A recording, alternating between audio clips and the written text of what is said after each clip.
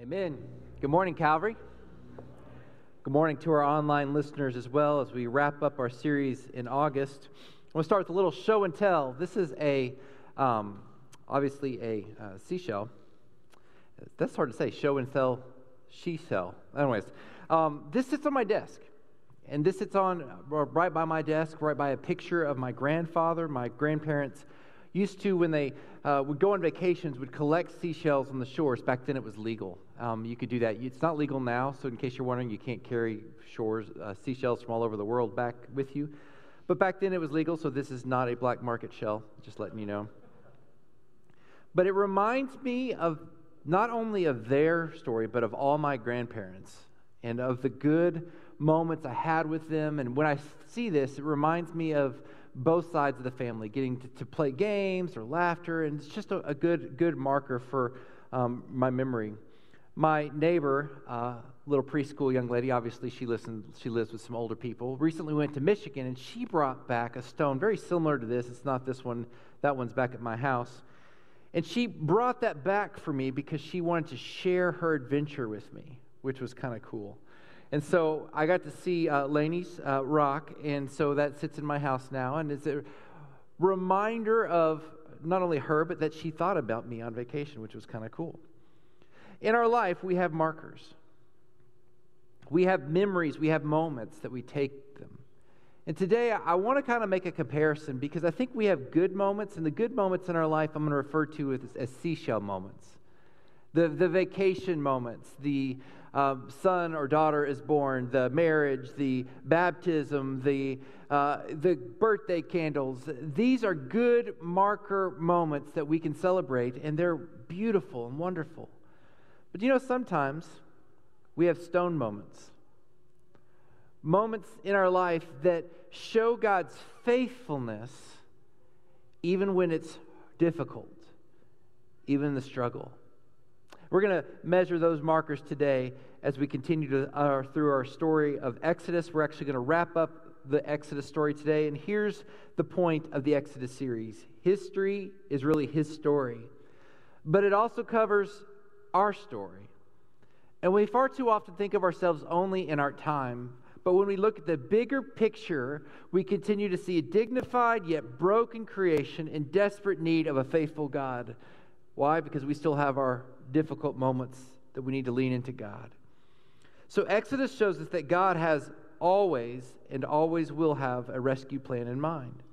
So today we're wrapping up the Exodus story, of course, very appropriately in the book of Joshua. You may not realize that the Exodus story wraps up in the book of Joshua.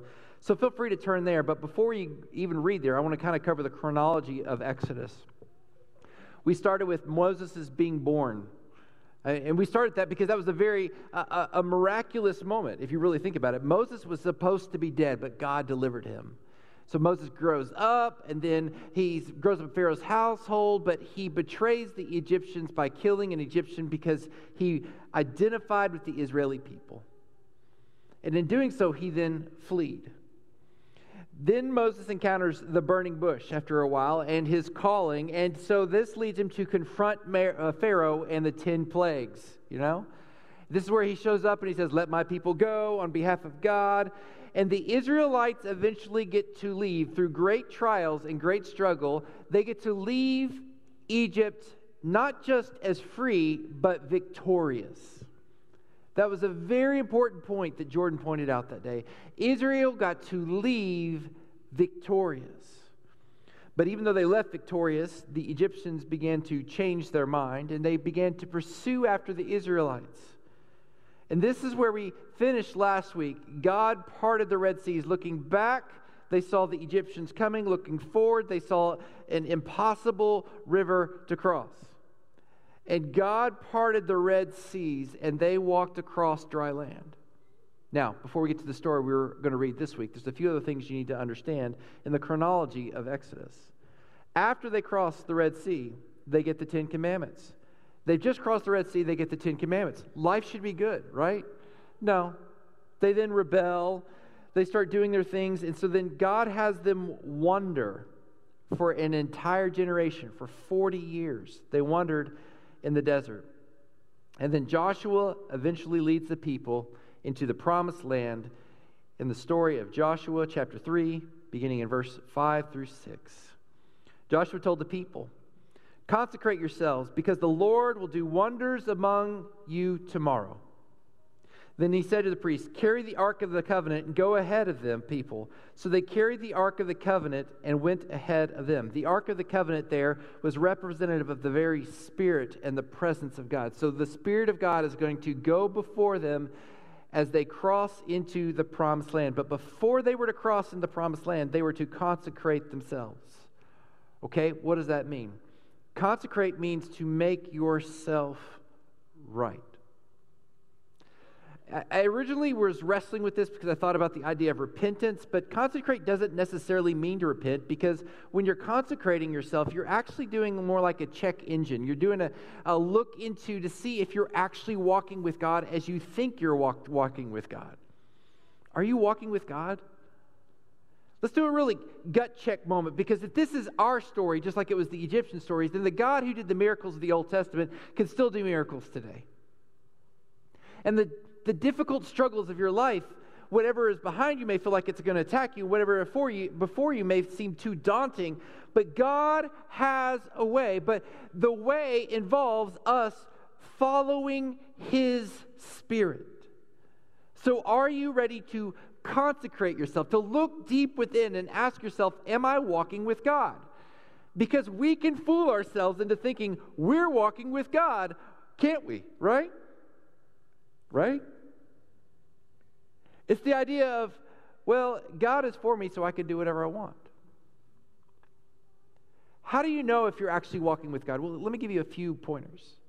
If you only think about walking with God when you're in church, you're probably not really walking with God. If you only think about God once or twice a week at best, then you're probably not walking with God. And I think there's a danger in the church. We made church so come as you are, and believe me, I love that.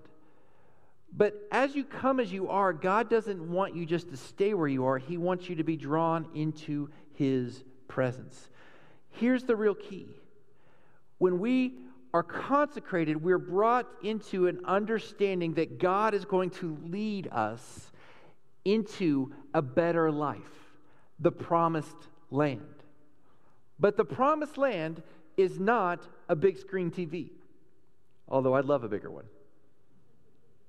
The promised land is not, I get to retire early and live the life like I want to. No boss, woohoo! The promised land is not, oh, everybody in my family always gets along. No, the promised land is His presence. This is the foreshadowing of what is to come, generation after generation after generation. This is the foreshadowing of Jesus coming and living for us. This is the foreshadowing of the next life. And so when God looks down on us, the ultimate promised land we get is to have an eternity with God in heaven, where there will be no more suffering, there will be no more struggles, there will be no more trials, there will be no more obstacles in our path. Isn't that great? But in eternity, the point of eternity isn't, despite what the old song says, of having a big, big house where we could play football. It's not the unlimited buffet. Although I don't know, there may be food, I don't know. It's not unlimited cake and ice cream with no calories in it, right? The ultimate point of heaven is getting to spend eternity with the one we were made to be an eternal relationship with. The promised land is His presence. So a just God asks us to consecrate ourselves and says, is this really what you want, to be in my presence, or would you rather stay in the wilderness? Are you willing to go through the struggles and the trials, to go through whatever is in the path? Are you willing to trust me, to lean into me, to look up and to lean in? Are you willing to go wherever I say go? Because there you will find me, and there you will find the peace and the fruits of the Spirit, right? The gentleness, the kindness, the faithfulness. And I think sometimes we come to God thinking that we want God, but we want God for selfish reasons instead of wanting God for just who He is. The creator of this universe, who lovingly knit you together and made you exactly the way that you are, so that you could live with Him. Oh, when we're in our own bondage. That's called sin. And the reason that we have struggles in this world is either because of your sin or the sin of others or the sin of Adam and Eve. But God wants to deliver us when we lean into Him. It's not always a quick fix, right? The Israelites wandered for 40 years. And then they got told, consecrate. Make sure you want what's coming next, because tomorrow the Spirit moves. Joshua 3, 5 through 6, once again, consecrate yourselves. Really, ultimately, what this is talking about, in order to move forward, we need to align ourselves with God's character and purposes. So, how you doing? Is life about Him? Or are you using Him for you? Maybe we need to repent. Maybe we need to just say, okay, God, I'm ready. But ultimately, it's His presence. And as we lean into Him, we see a good and just God who will guide us in the path we need to go. Joshua 3, 14 through 17. When the people broke camp to cross the Jordan, the priest carried the Ark of the Covenant ahead of the people, once again representing the presence of God. Now the Jordan overflows its banks throughout the harvest season. In other words, the water was high, people. But as soon as the priest carrying the ark reached the Jordan, their feet touched the water at its edge, and the water flowing downstream stood still. Rising up in a mass that extended as far as Adam, a city next to Zarethan, the water flowing downstream into the Sea of Arabah, the Dead Sea was completely cut off, and the people crossed opposite Jericho. The priest carrying the Ark of the Lord's covenant stood firmly on dry ground in the middle of the Jordan, while all Israel crossed on dry ground until the entire nation had finished crossing the Jordan. So Daniel, you read that story last week. No? That was crossing the Red Sea. This is crossing into Jordan, right? It's the same story, 40 years apart. Do you understand the significance of this? Because when they were crossing right there in the middle of the Jordan, they crossed on dry ground, just like their ancestors did. But only Joshua and one other spy were able to go into the promised land that were alive. In other words, only 2 people remembered this journey before. And to every other person crossing, this was a brand new experience. Now, they had heard of God's faithfulness of crossing the Red Sea. Son, there was this day when the God crossed the water, and we watched. But they got to experience it. And I'm wondering if we understand the significance of this moment. Because, see, every generation must encounter the reality of who God is. And the fact is that the same God who allowed them to cross the Red Sea is the same God who allowed them to cross the Jordan, who is the same God that wants to help you walk across your problems onto dry land into the promised land of His presence. It's the same God. But have you experienced that? Have you sensed it? Have you trusted in that? That remember that God has made a way. A couple thoughts on that. What is God rescuing you from? What has He rescued you from? Has He rescued you from a horrible relationship in the past? Has He rescued you from an addiction? Has He rescued you from some habitual sin? Has He rescued you? And all of those things are important, and God will be faithful, but you realize ultimately what He has rescued us from is death. My wife and I were talking about this not too long ago. There was a sermon that we remember from a protege of mine named Gary Morgan who really laid it out much better than I can. And I think sometimes we come expecting to encounter God because we want Him to deliver us from whatever pandemic we're going in. Testify, right?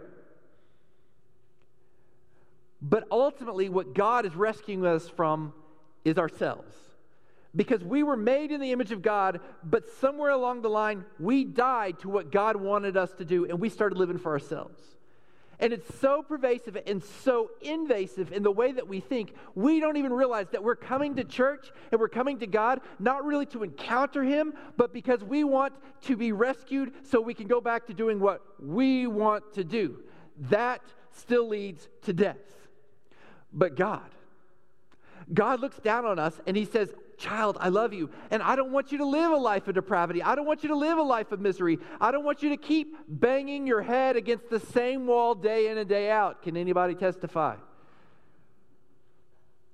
Rather, I'm going to make a way, and His name is Jesus. He is the ultimate rescue story. Once again, Moses, we are not. We are the Israelites who need the presence of God to go before us.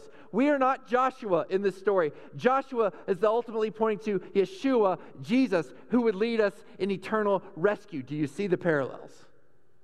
And ultimately, what we're trying to do is find the presence of God. And so when God brings us through those moments of obstacles, when He brings us through, it's not so we can go back to living life the way that we were living, but it's to encounter His very presence.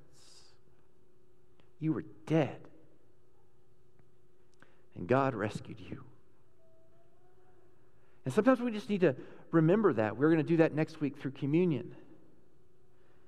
But it's also a good time to remind ourselves we need to set aside markers for what God has brought us through and make sure that we tell others of His faithfulness. Joshua 4, 1 through 7. After the entire nation had finished crossing the Jordan, the Lord spoke to Joshua. Do you see that? After they'd crossed, they were through. Choose 12 men from the people, one man for each tribe, and command them, take 12 stones from the place in the middle of the Jordan, where the priests are standing, and carry them with you, and set them down at the place where you spend the night. So Joshua summoned the 12 men, and he had selected from the Israelites one man from each tribe, and said to them, go cross to the ark of the Lord your God in the middle of the Jordan, and each of you lift a stone onto his shoulder. So it was probably a little bigger than the stone, right? One for each tribe of Israel. So this will be a sign among you in the future when your children ask you, who weren't able to go across that dry land, right? What do these stones mean? You should tell them the water of the Jordan was cut off in front of the ark of the Lord's covenant. And when it crossed the Jordan's water was cut off. Therefore, these stones will always be a memorial for the Israelites. We are to show the future generations what the Lord has done and assure them of what He will do. And we want to do that by putting a permanent marker to your story. So in our life, we have the celebrations, the birth of a baby, the wedding, the baptism, the birthday candles, the Instagram picture. All of those can be markers, right? Moments of celebration. But sometimes we need to pause and see God's faithfulness by placing a stone, a marker down that says God has delivered us. And He has delivered us into His presence. So really today's message is really simple. Do you want to go into the true promised land of His presence? Have you seen His faithfulness in doing so? And then can you look back to point to His faithfulness for the future? So today I want to ask you, what are your stones? The markers, the time in which you've seen the presence of God overwhelm you. For me, it was on the side of a road when I watched 2 students die. On the way home from a fall retreat, I had about 60 college students on the side of Interstate 75 in Kentucky. Some of you have heard this before. I watched one of the students pretty much take his last breath. And in that moment, as I looked out, I remember that moment so very real. I can describe to you the cars and how they were lined up. I can tell you and describe in detail the faces of some of my students who were all looking at me. I can remember the smell and almost describe the aroma that I felt. I can tell you the exact temperature. And I remember feeling and thinking as clearly as I can stand here today and remember today. asking God, where are you? What do I do next? And though I don't wish that on any single person, I remember in that moment a goosebump, chill kind of moment, as if I felt like God was wrapping his arms around me and saying to me, I'm here.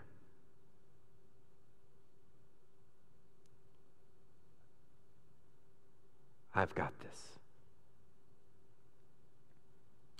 And those two students knew the Lord, and they were living with him forever. And that next 2 weeks, even though it was difficult, I remember God's presence just overwhelming my spirit. You know what we really want to do is we want to get through those moments and not look back. But the reality is, after the Israelites got through the river, he sent them back to pick up the stone to mark what God had done.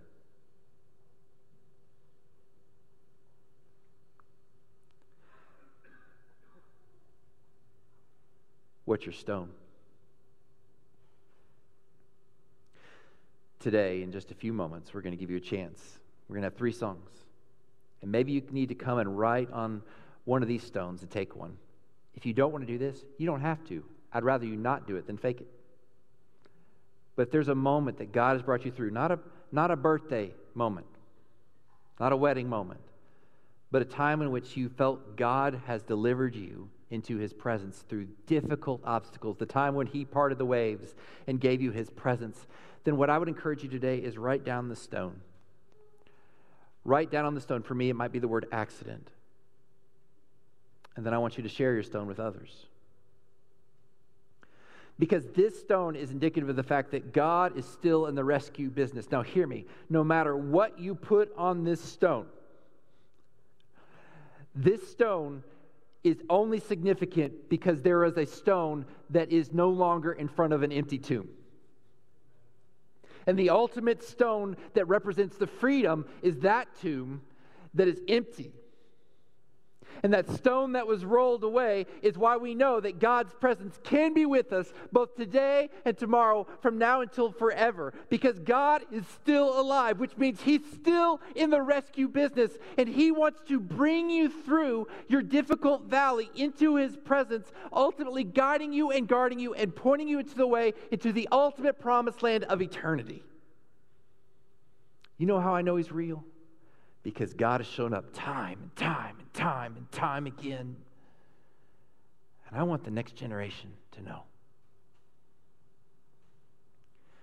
So maybe, just maybe today, we as the church can look back through some of the difficult moments of our life.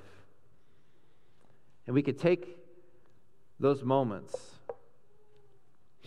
like the tribes did and begin to stack them up next to each other. To build a memorial of God's faithfulness. Now I'd stack this up really high, but it would tumble and fall, and that would be bad. But see, this represents us in so many ways, right? One stone by itself doesn't seem that much, but you build enough of those, you can have a retaining wall. You can have a building. And the stones that we're building on are ultimately the chief cornerstone in what Jesus did through the cross for us. So we want you to share it with the next generation, because this is what the church should be like. In our small groups, instead of just saying the good moments, here is how God was faithful through this. Here is what God did through this. And so we're going to give you a chance to write on your marker. And then the ultimate point of this, the daily training, is to share your markers with others. So we want you to put a marker to your stone, and then share your marker, being the stone, with others. So around the dinner table this week, do your kids know of God's faithfulness? Time to tell them some of the hard stories. Maybe you're just with a bunch of college students, share with them. Maybe you're in a small group. If you're in a small group, share the story of God's faithfulness. Let it be an encouragement. Let it be a shout out to the nations that God is still doing things, because the church isn't ultimately just about trying to collect seashells. We're collecting the stories of God's faithfulness through the valleys of our land. And what we're going to see is the ground is still dry because God is still faithful. Joshua 4:17-19. So Joshua commanded the priests, "Come up from the Jordan." And when the priests carrying the ark of the Lord's covenant came up from the middle of the Jordan, their feet stepped out on solid ground. And the water of the Jordan resumed its course, flowing over all the banks as before. See, every story has an ending, and every trial has a moment where it will no longer be the obstacle it once was. And in doing so, life may return to normal. And as life returns to normal, it's important that we don't just forget God's faithfulness of the past, because it's easy in the routine to put God in a box and say, "I'll have you and keep you in case of emergency. In case of emergency, pull here." But no, God wants to be faithful in everything. So we set up the markers to remind us to stay faithful in the routine as we're going forward. So that's it. Put a marker to your story. You're going to get to have 3 songs today where you get to discuss and try to understand and write out on a stone something, a way that God has been faithful to you. And then we want you to share it with the world this week. Don't have anything to put on? Maybe you're in the middle of a big storm right now. That's fine. Sit there and be encouraged by the people who are moving and see the testimonies of the people that are moving, saying, "God has been faithful to me." Even if you don't see what they write on their marker, on their stone, you can see that their movement is testifying of the faithfulness of God. May this be the church. May we be a testimony of God's faithfulness. As always, if you don't have a relationship with Jesus, this is where it begins. We believe the tomb is empty and Jesus is real, and He is here to guide you and guard you. And we'd love to tell you more about that. Join one of the staff members or one of the deacons up front after the service is over. We'd love to talk to you more, as well as if you need just someone to pray, we'd do that. So I'm going to pray for us, and then over the next 3 songs, if you feel led, go and grab a stone, write on the stone a word to remind you, and then be encouraged to share that this week. God, we are thankful for your faithful love, your provision, and your guidance. We're thankful for the testimony of Joshua, the testimony of Ruth, of Esther, of John the Baptist, of Peter, of Martin Luther. We're thankful for the testimony of our ancestors, the people who prayed together to establish a church and gave faithfully so that we could be here today. But God, all of those markers are to point us to the fact that we need you and we need to experience you. So if we haven't done that, may we do that today. And may we be ultimately resting in the fact that you are our promised land. So God, in the middle of the storm, would you part the water and help us to walk on dry ground? And if we're on the other side, help us to pick up a stone to mark a memorial of what you've done, so that we can know that you'll be faithful in the past and you'll be faithful in the future.